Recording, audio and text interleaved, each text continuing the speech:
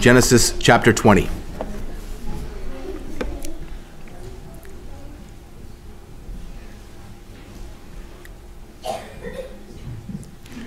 From there, Abraham journeyed toward the territory of the Negev and lived between Kadesh and Shur. And he journeyed in Gerar. And Abraham said of Sarah his wife, "She is my sister." And Abimelech, king of Gerar, sent and took Sarah. But God came to Abimelech in a dream by night, and said to him, "Behold, you are a dead man because of the woman whom you have taken, for she is a man's wife." Now Abimelech had not approached her. And so he said, "Lord, will you kill an innocent people? Did he not himself say to me, 'She is my sister'?" And she herself said, "He is my brother. In the integrity of my heart and the innocence of my hands, I have done this." And God said to him in the dream, "Yes, I know that you have done this in the integrity of your heart. And it was I who kept you from sinning against me. Therefore, I did not let you touch her. Now then, return the man's wife, for he is a prophet, so that he will pray for you and you shall live. But if you do not return her, know that you shall surely die, and all who are yours." So Abimelech rose early in the morning and called his servants and told them all these things. And the men were very much afraid. Then Abimelech called Abraham and said to him, "What have you done to us? And how have I sinned against you, that you have brought on me and my kingdom a great sin? You have done to me things that ought not to be done." And Abimelech said to Abraham, "What did you see that you did this thing?" Abraham said, "I did it because I thought, there is no fear of God at all in this place, and they will kill me because of my wife.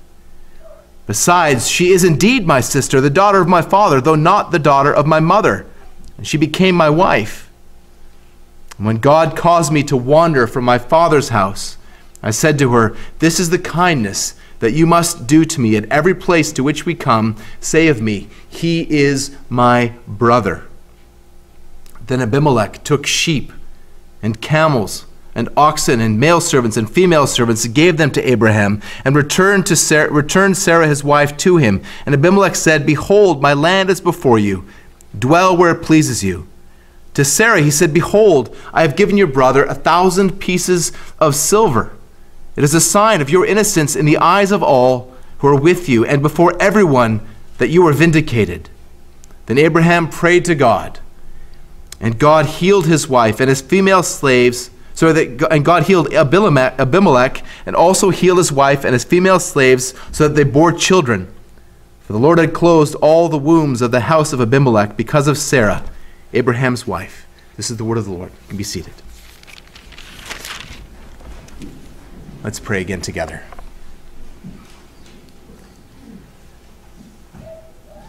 Heavenly Father, as we see this passage of Scripture,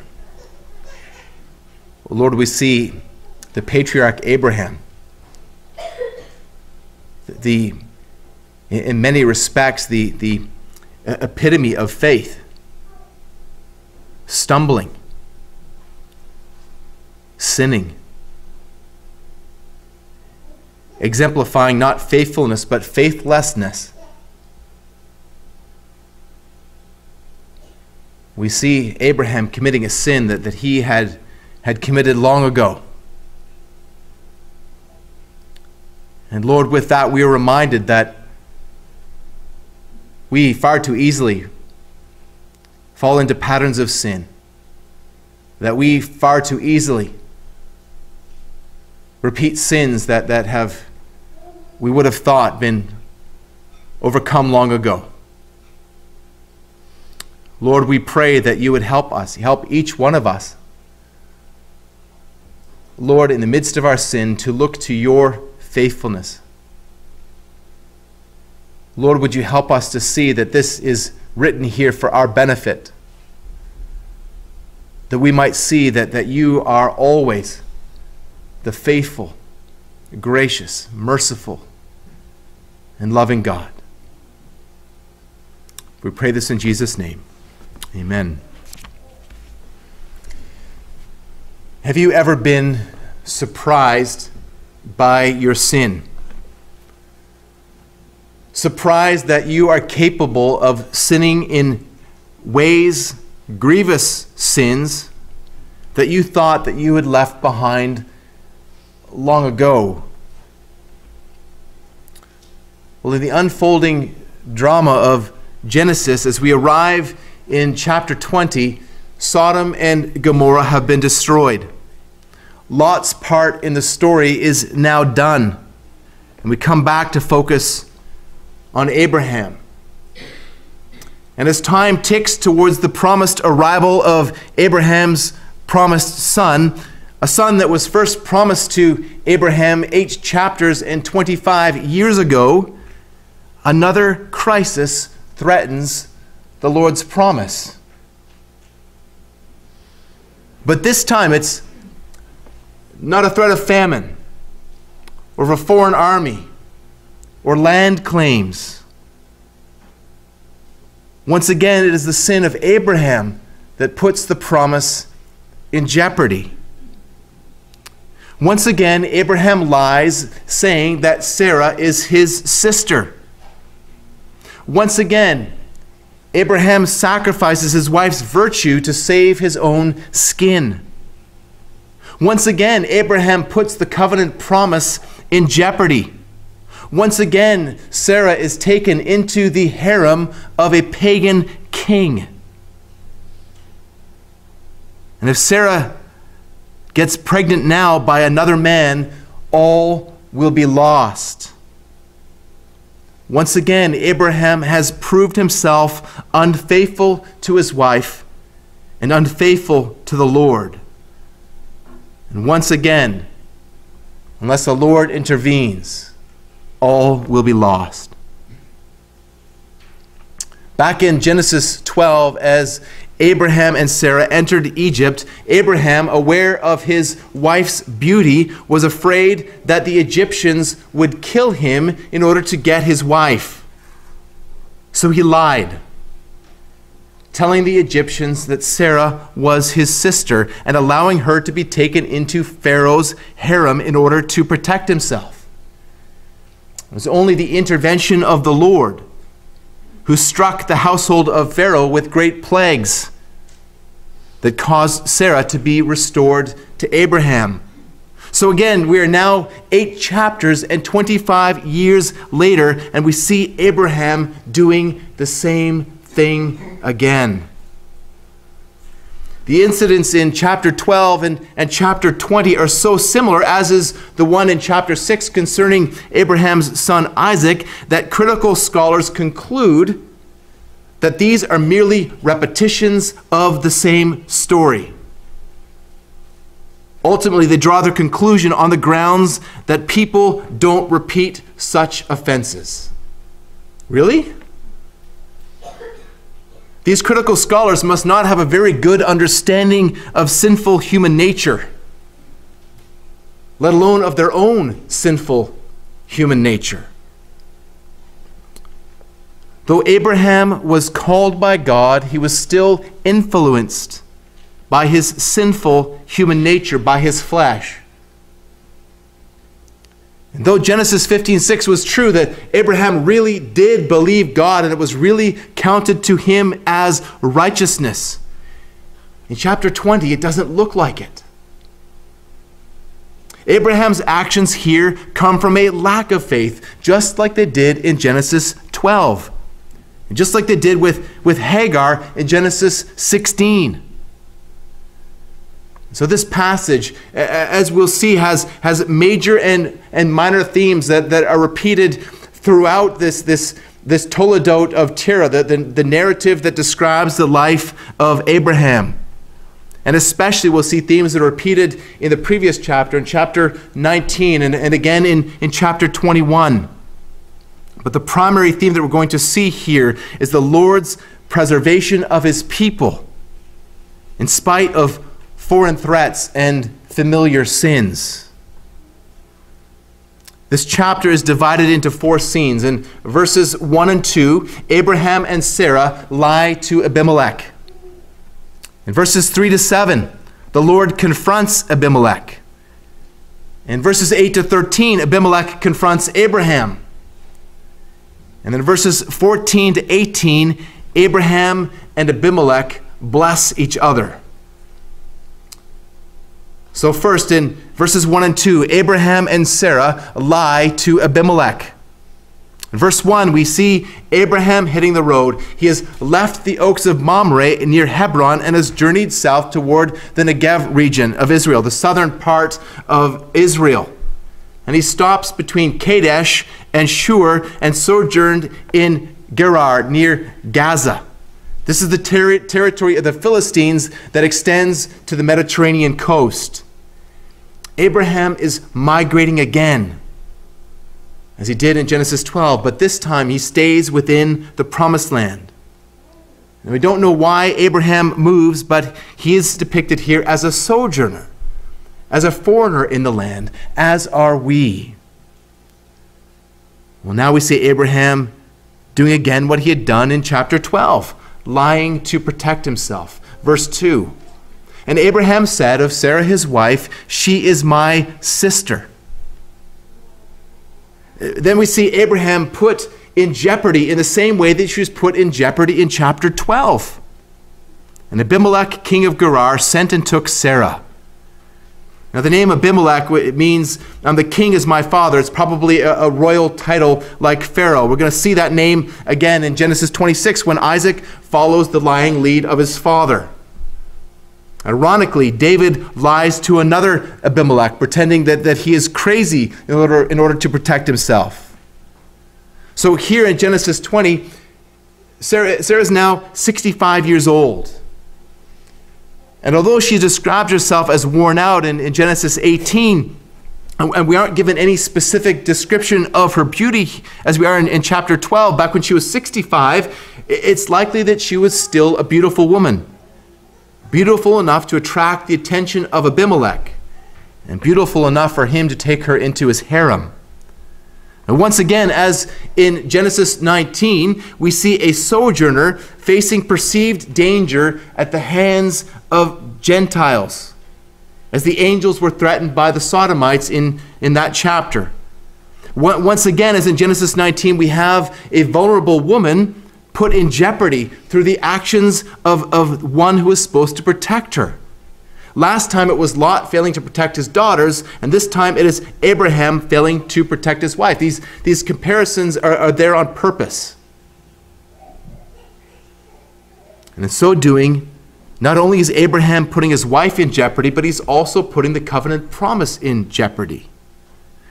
Think about it. It's been made explicit that the promised son is going to come through Sarah. And now Abraham allows her to be taken away. If Abraham had stopped to consider what God could do, he would not have gone down this road. And I've seen it happen so often. People forget that God is sovereign, loving, and wise, and they take matters into their own hands. And they make a royal mess. Their attempts at self-protection, self-gratification, or self-righteousness, or self-anything create far more problems than they could ever solve. But there, as here, God intervenes. God may allow things to progress pretty far, and he may let the problem get a whole lot worse before he steps in. But God always intervenes in the lives of those who, like Abraham, love God and are called according to his purpose. Romans 8:28. When you think about some of the situations that you face and some of the times that you are tempted to take matters into your own hands, times that you're facing severe difficulties, and you want to try to solve it yourself and to ignore the Lord. Well, maybe you haven't seen his hand yet.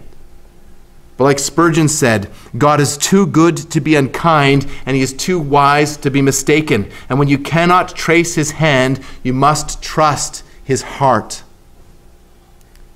Don't judge the story by the middle. It's not over yet. It would be a natural response upon reading this narrative to even wonder if God is finished with Abraham. if Abraham is about to be cut out of the story, like Lot. But again, don't judge the story by the middle. There's more to come on Abraham. Next, in verses 3 to 7, we see God confronting Abimelech. Verse 3, but God came to Abimelech in a dream by night and said to him, behold, you are a dead man because of the woman whom you have taken, for she is a man's wife. So once again, we see the Lord acting to protect the line of Abraham, this time before anything happens to Sarah. God is giving Abimelech a dire warning. The punishment of adultery is death. Death for both the man and the woman. Deuteronomy 22:22. But Abimelech does not need to be convinced of how serious adultery is. Later in the chapter, he's going to describe adultery as a great sin. The scriptures call adultery a great sin against God. Psalm 51:4. All sin is wicked, but some sins, like adultery, are more wicked than others. And even for the pagan Philistines, as in virtually every culture to this day, adultery is considered a great sin. This is evidence of the fact that the work of the law, you shall not commit adultery, was written on the hearts even of Gentiles, Romans 2:15, even before it was written on tablets of stone in Exodus 20. But Abimelech hasn't committed adultery. We might doubt his testimony, but the testimony of Scripture exonerates him. Verse 4, now Abimelech had not approached her. Now, the word approach is used to describe sexual relations in Hebrew law. Abraham enters his plea. He pleads innocence. He says, Lord, will you kill an innocent people? He's also making an appeal here. He's making an appeal to God's righteousness.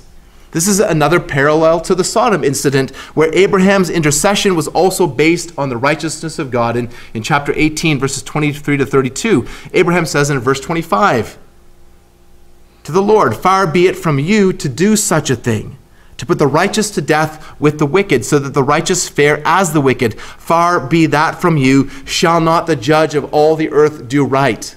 This is essentially the same thing as this pagan king Abimelech is saying to the Lord. Like Abraham, Abimelech appeals to the Lord's righteousness, that the righteous God would not destroy the innocent. But then Abimelech not only pleads his innocence, but he indicts Abraham here. He says that Abraham has acted unrighteously. He lied, and so is Sarah. Verse 5, Abimelech says, did he not himself say to me, she is my sister, and she herself said, he is my brother? And Abimelech here is pleading innocence by ignorance. He says, in the integrity of my heart and the innocence of my hands, I've done this. He explains that he has acted without malice, with a clear conscience and clean hands. And amazingly, in verse 6, the Lord doesn't contradict Abimelech's claim. In fact, he confirms it. Now, of course, when the Lord says that, I know you're innocent, he's speaking in the narrow sense of the word. He's saying to Abimelech that you he's affirming Abimelech's plea of innocence of actual adultery with Sarah. So he says to Abimelech, again in a dream, yes, I know that you have done this in the integrity of your heart. Psalm 24:3 asks the question, who shall ascend the hill of the Lord? Who shall stand in his holy place? Verse 4 provides the answer. He who has clean hands and a pure heart, who does not lift up his soul to what is false and does not swear deceitfully. Well, isn't it ironic that here, this pagan king, Abimelech, characterizes the former, and Abraham, the patriarch, characterizes the latter. In this incident, Abimelech seems more righteous than Abraham. Now, I hate to say this, and I wish it wasn't true, but sometimes the righteous act wickedly, and the wicked act righteously. May it never be true of us that we behave more wickedly than the unbelievers around us. May the Lord help us. But you can see all through the scriptures, you see so many of the men and women of God who are held up as examples of faith and obedience, acting in a lack of faith and disobedience. Moses, the most humble man on the planet, the scriptures tell us, committing murder and acting out of anger. David, the man after God's own heart, committing adultery and murder. The reality is that the people of God sometimes look like the people of the world. If you were to follow any one of us around closely for long enough, you would see each other sinning in grievous ways. We need to realize that this is all of us, that we are all capable of sinning horrifically. Remember the Lord's promise to Abraham in Genesis 12:3. I will bless those who bless you, and him who dishonors you I will curse. And in you all the families of the earth shall be blessed. Well, we're witnessing here the first half of that promise. Abimelech is certainly being cursed. But Abraham isn't being much of a blessing. But again, don't judge the story by the middle. Why didn't Abimelech go near Sarah? Because the Lord helped him. Look at the second half of verse 6. The Lord says, it was I who kept you from sinning against me. Therefore, I did not let you touch her. There is no sense at all here that Abimelech was a believer, that he had stayed away from Sarah for moral reasons. This section here, verse 6, is really the central verse of the whole passage. This is what this passage is ultimately about. The Lord had providentially protected Sarah and kept Abimelech from committing adultery.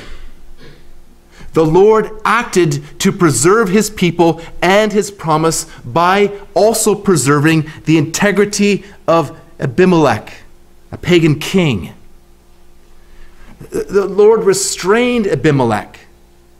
Abimelech is effectively rendered impotent by the omnipotent God. He didn't even touch Sarah. But again, think about it. What if Abimelech had committed adultery with Sarah? Well, when Isaac is born in the next chapter, we'd be wondering who the father really is.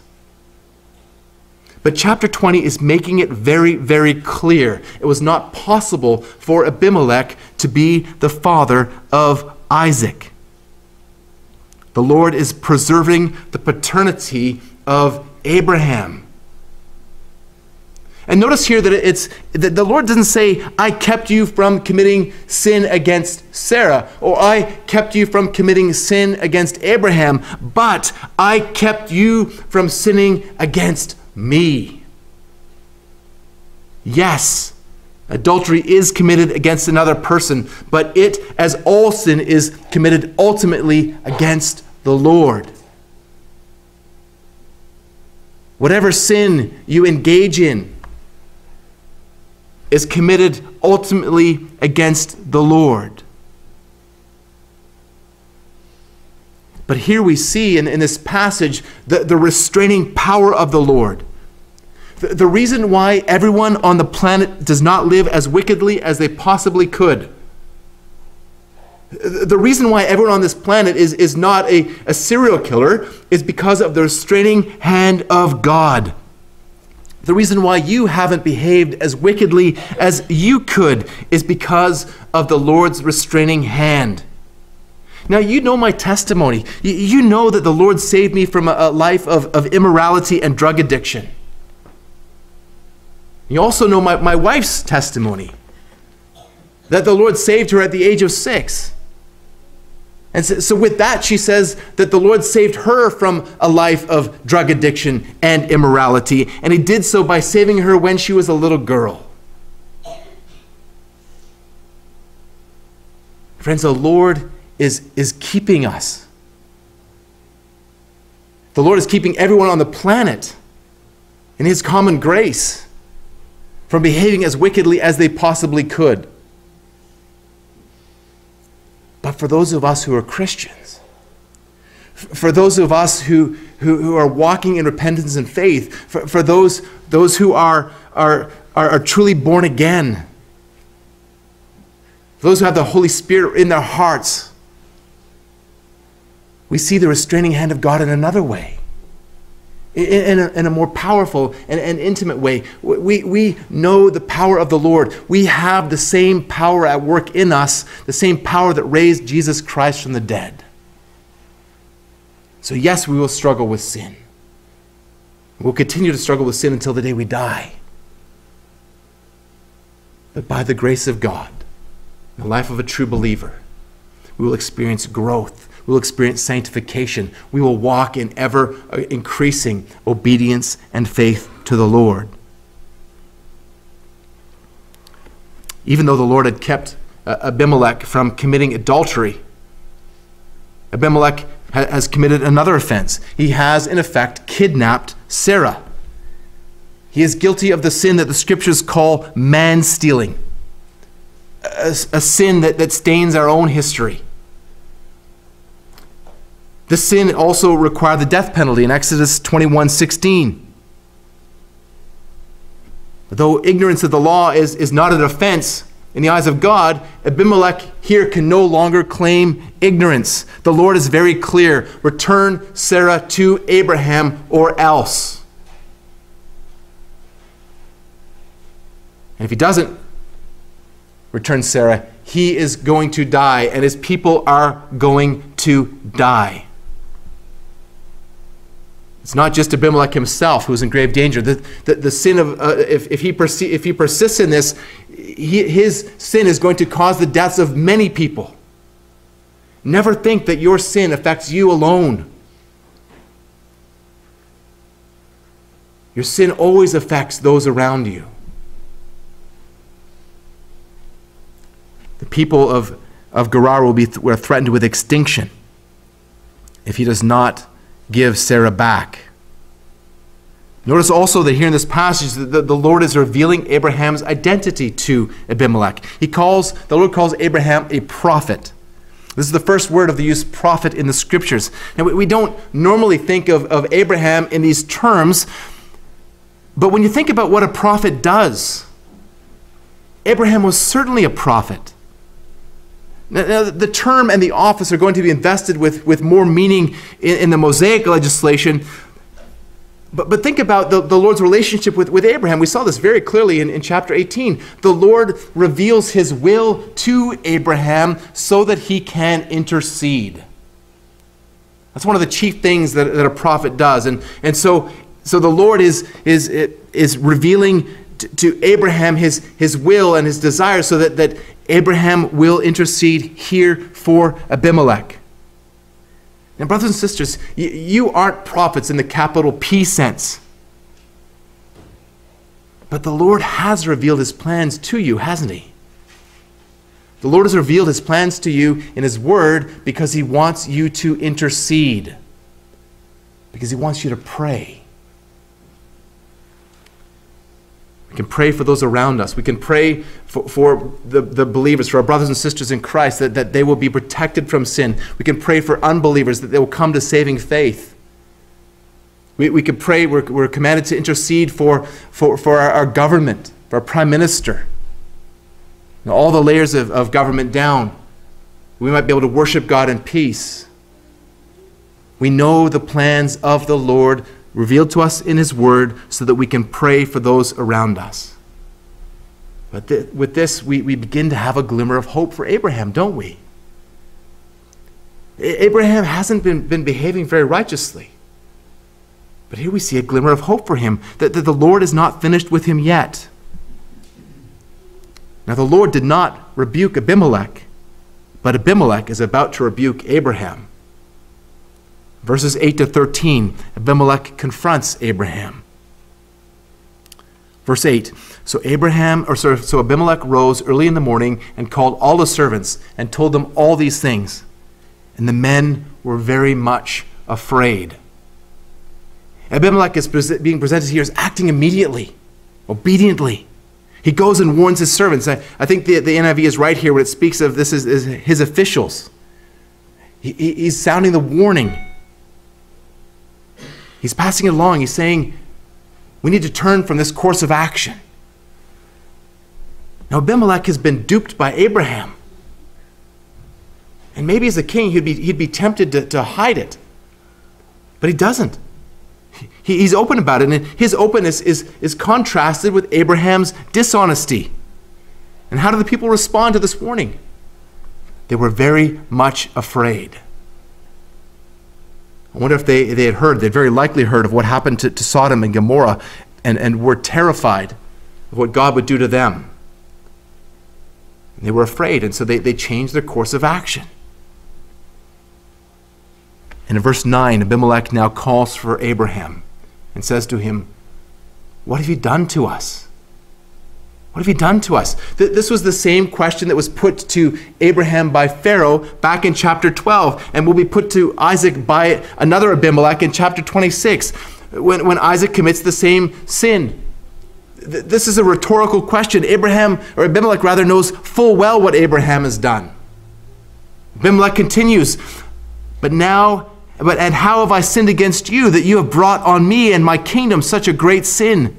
You've done to me things that ought not to be done. Again, Abimelech is highlighting his innocence over and against Abraham's guilt. Had Abraham not been under the protection of the Lord and been revealed to Abimelech as a prophet, as a solution to his problems, Abraham himself would have been in very grave danger for such a crime against this king. Now in verse 10, what did you see that you did this thing? And Abraham answers, but with answers that are far from satisfactory. First, he excuses his behavior by blame shifting. He says, I did it because I thought there's no fear of God at all in this place. They will kill me because of my wife. You see what Abraham is doing here? He has the nerve to rebuke Abimelech. He's accusing him and his people of having no fear of the Lord. But think about what we've just heard, about the response of the people of Gerar to the warning from Abimelech that was passed on to them from the Lord. They had demonstrated the fear of the Lord. They had been obedient, but Abraham hadn't. Abraham is the one who in this chapter is lacking the fear of the Lord.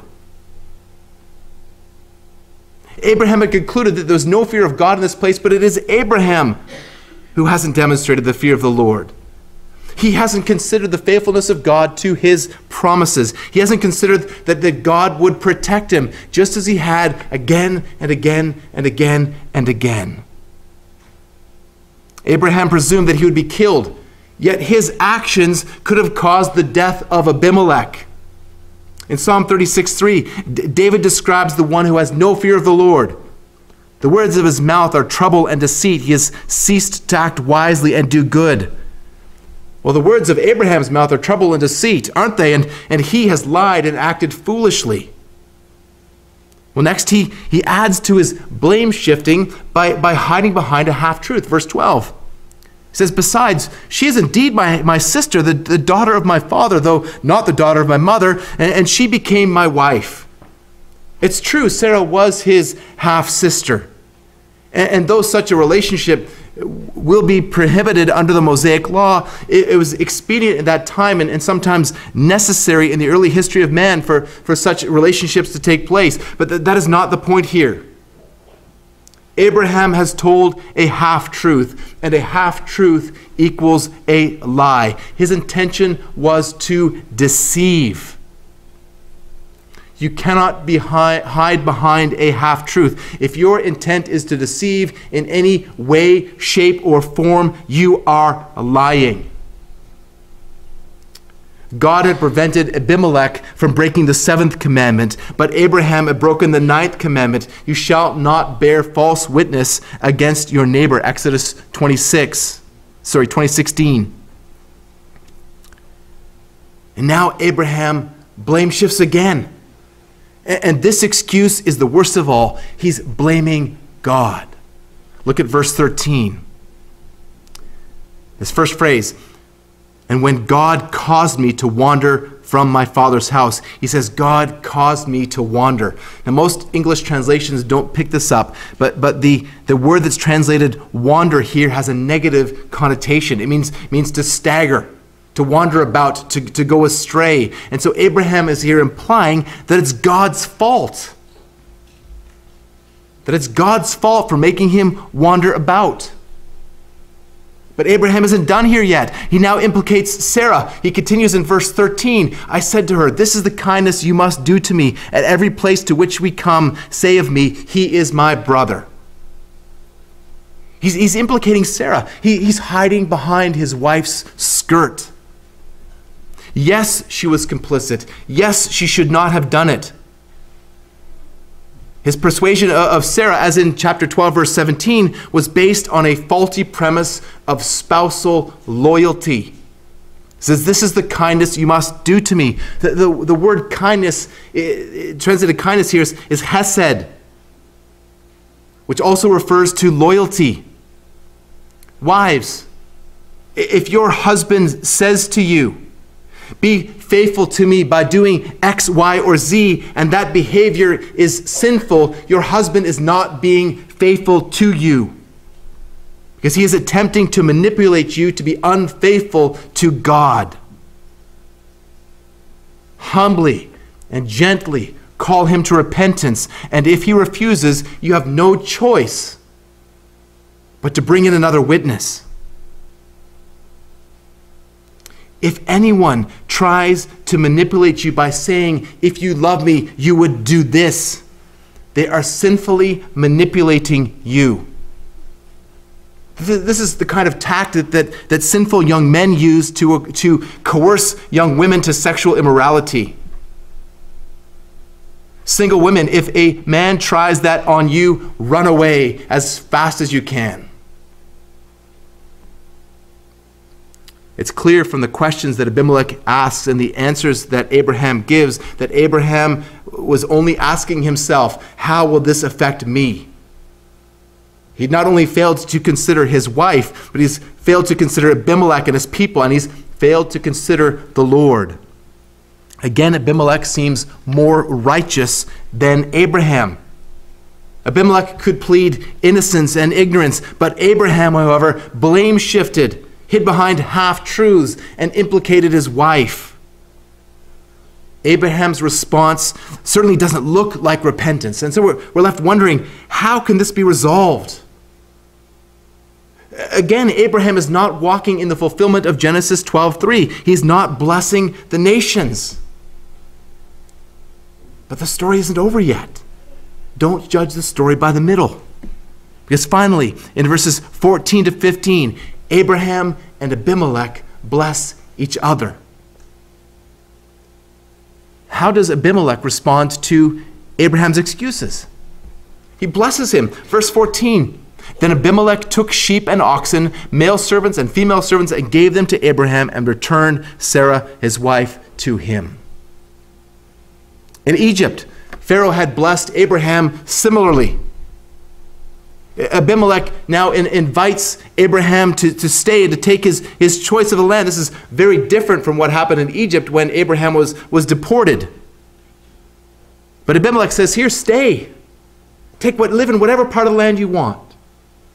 And we'll see in the very next chapter that Abraham acquires a well from Abimelech, Beersheba. This is the first official land title that Abraham holds in Canaan. Abimelech also gives Abraham 1,000 pieces of silver. This is a large sum of money. But notice that Abimelech said this specifically to Sarah. That this is a public testimony to her innocence of adultery. Once again, Abraham gains materially even though he had sinned. And once again, Abimelech comes out looking more righteous than Abraham. He blesses the man who had cursed him. And here the offer of gifts and the acceptance of them is a testimony that legally the matter is settled. But most importantly, Abimelech returned Sarah to Abraham, her purity intact, and thus securing the promise. And God has just delivered Lot and his wife in Genesis 19. Now he delivers Abraham and his wife, though for Lot's wife the deliverance was short-lived.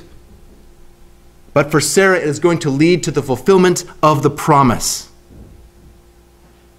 Abimelech has blessed Abraham, and now Abraham is going to bless Abimelech. Verses 17 and 18.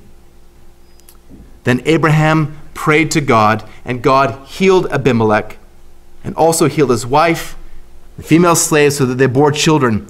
For the Lord had closed all the wombs of the house of Abimelech because of Sarah, Abraham's wife. Abraham prays. Abraham had demonstrated a lack of faith in the Lord in this chapter. He lied, he blame shifted, he hid behind half-truths when he was confronted with a sin, but he didn't stay there. He didn't stay there. He didn't remain in unbelief. He prayed. This is the first time in this passage that Abraham is being presented in a positive light. For the first time in this passage, we see Abraham exhibiting faith and obedience. Abraham is being exonerated by the grace of God. Abraham prays, and the women in Abimelech's household are enabled to conceive. But it's the Lord who heals Abimelech and heals his wife and all the women of his house. It is the Lord who had closed their wombs. It is the Lord who now heals them. The consequence had fit the crime. The consequence also confirms that Sarah could not have gotten pregnant while in Abimelech's house. The Lord has placed two walls of protection to keep his promise secure. Not only could Abraham not engage in sexual relations, but the woman could not conceive. There would be no question whatsoever that the child to be born to Sarah could not have come from Abimelech, but from Abraham. The healed barrenness in Abimelech's household brings to mind the central issue that has been tracking through the whole narrative, that of and from all the way back from the end of chapter 11, the barrenness of Sarah. This then heightens the tension as we move into the next chapter. And so the question is, will the Lord enable Sarah to conceive? Will God deny Abraham the blessing that he has given to others through Abraham's intercession? These are the questions that will take us into the next chapter. But the preservation of Sarah's purity and the preservation of the Lord's promise, as well as the blessing on Abimelech and his household, again shows us the surpassing grace of God, who faithfully fulfills his promise. The Lord preserves his promise in spite of foreign hostility and in spite of familiar sins. Abraham's lies have once again put the fulfillment of the Lord's promise in jeopardy. But once again, the Lord has intervened to preserve his plan. Once again, Abraham has acted unfaithfully to his wife and unfaithfully to the Lord. But once again, the Lord has proved himself faithful. This would have been a comfort for Israel as they were about to enter into the promised land. The reminder that God's deliverance did not depend on them, but on him. It was also a warning against the sin of adultery and the Lord's promise to punish such great sin. Abraham has been redeemed. Abraham has been declared righteous, but Abraham is still capable of sinning. Now, I don't know about you, but that encourages me. It encourages me. Let me explain. I'm obviously not encouraged by the fact that Abraham sinned again, in the same way he'd sinned before. But I am encouraged that there is hope for sinners. I am encouraged That there's hope for sinners, even sinners who sin against God even after God has called them to himself. I'm encouraged that there's hope for sinners like me. This was the Apostle Paul's hope. He had the same hope. In Romans 7, 13 to 25, Paul says he struggled with the same issue. His struggle is summed up in verse 19. For I do not do the good I want, but the evil I do not want is what I keep on doing. But what hope does Paul have? Verses 24 and 25. Who will deliver me from this body of death? Thanks be to God through Jesus Christ our Lord. The foolish and sinful behavior of God's people may seem to jeopardize God's promise, but God's faithfulness is not hindered by their foolishness and sinfulness. God's promise is not hindered by you and your foolishness and your sinfulness. Where does the sinner's hope lie? Where does your hope lie? I hope your hope does not rely on a lie. The life of the believer is not characterized by bondage to besetting sins, but by growth in overcoming sin. Yes, Abraham repeated his sin. He's there as in the Bible as an example for us of faith, but more he's an example of God's faithfulness. Abraham did it again, and so might you. You might commit that same sin again that you struggled with in the past. But God's faithfulness is infinitely greater than your faithlessness. And the life of the believer will bear testimony to the faithfulness of God as he, through the work of his Spirit, brings you into conformity to his word and transforms you into the image of Christ. And your life will show a trajectory of increasing righteousness. Once again, the Lord has proven himself faithful. It appeared that the promise was in jeopardy. But was it ever really in jeopardy? No, because the promise is all of grace. God is going to preserve the purity of his people. He's going to preserve your purity. He's going to preserve the purity of your marriage. And he will deal with those who do not walk in purity. How has the Lord demonstrated his faithfulness to you? He has shown you his faithfulness by sending his Son to die for your sins. That sin that you are thinking about right now, that sin that you've maybe even committed this past week,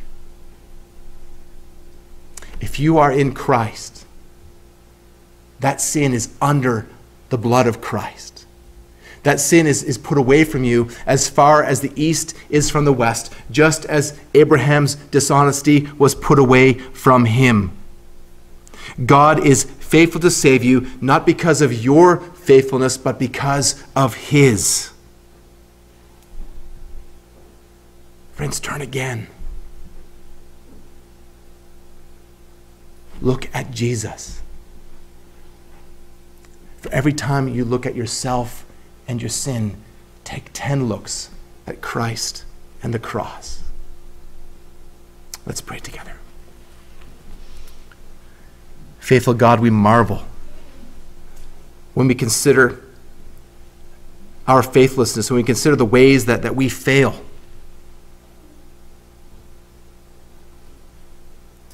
Lord, when we could consider the righteous requirement of the law and how woefully short we all fall from that. Lord, I pray that you would help us.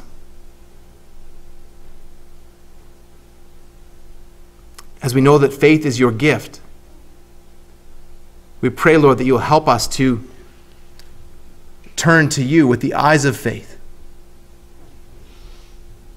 Help us, Lord, to walk in obedience and faithfulness. Lord, grant us repentance. And help us to love and serve you wholeheartedly for your glory and the building of your church. We ask this in Jesus' name. Amen.